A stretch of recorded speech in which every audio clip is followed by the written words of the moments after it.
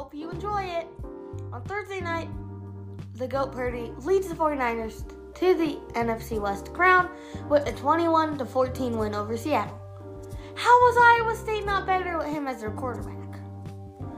For the games I don't care about, the Creepy Elves get some help from the Christmas Elves to beat the Ravens, who suck without Lamar. Philly beats Chicago in a game that was closer than it should have been. Atlanta beats the Saints in a close game. My Steelers beat the sucky Carolina Panthers. Well, a win is a win, so woohoo! Denver beats the Cardinals. Chargers beat the Titans. On Sunday Night Football, the Giants beat the Commies. And on Monday Night Football, Green Bay beats the lowly Rams. I don't even know how I can say that, but anyways, the rest of the games were pretty good this week. Santa delivered us an early Christmas gift.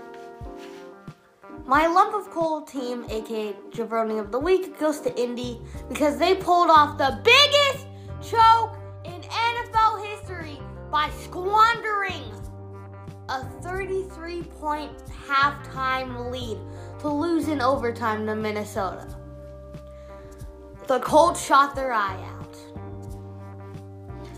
Buffalo beats the Dolphins. All throughout the game, I was saying, let it snow, let it snow, let it snow. And it did. A lot. But only at the end of the game.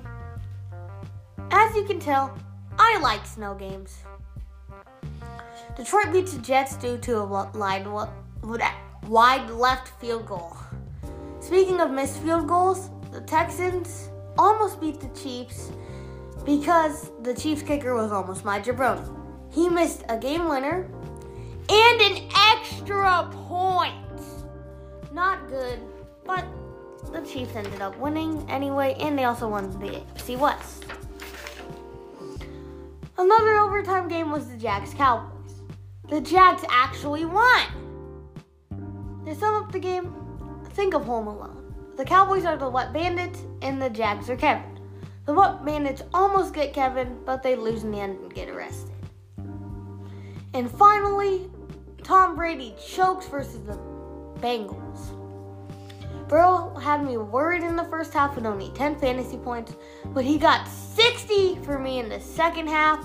Congrats to the Bengals on the win. My play of the week, no need to give you the score of the Pats-Raiders game. Just listen to this audio, and that is all you need to know.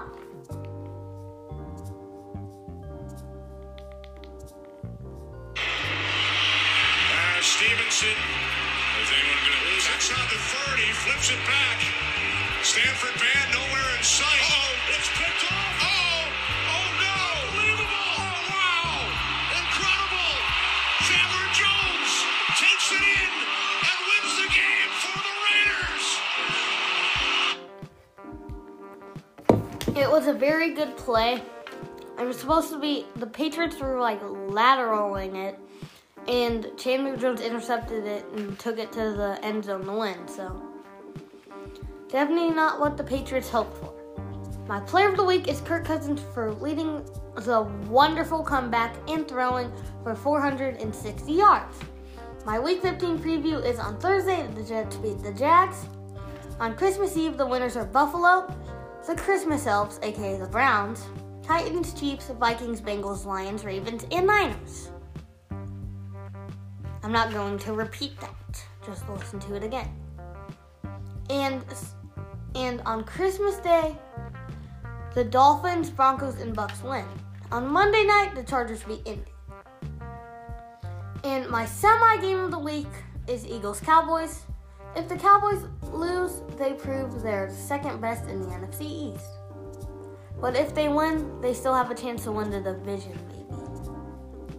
I think so. But my real game of the week is Steelers versus Raiders on Christmas Eve.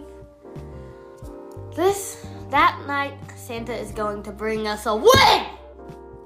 But I have some sad Steelers news because Franco Harris has died. This game was to celebrate the 50th anniversary of the Immaculate Reception.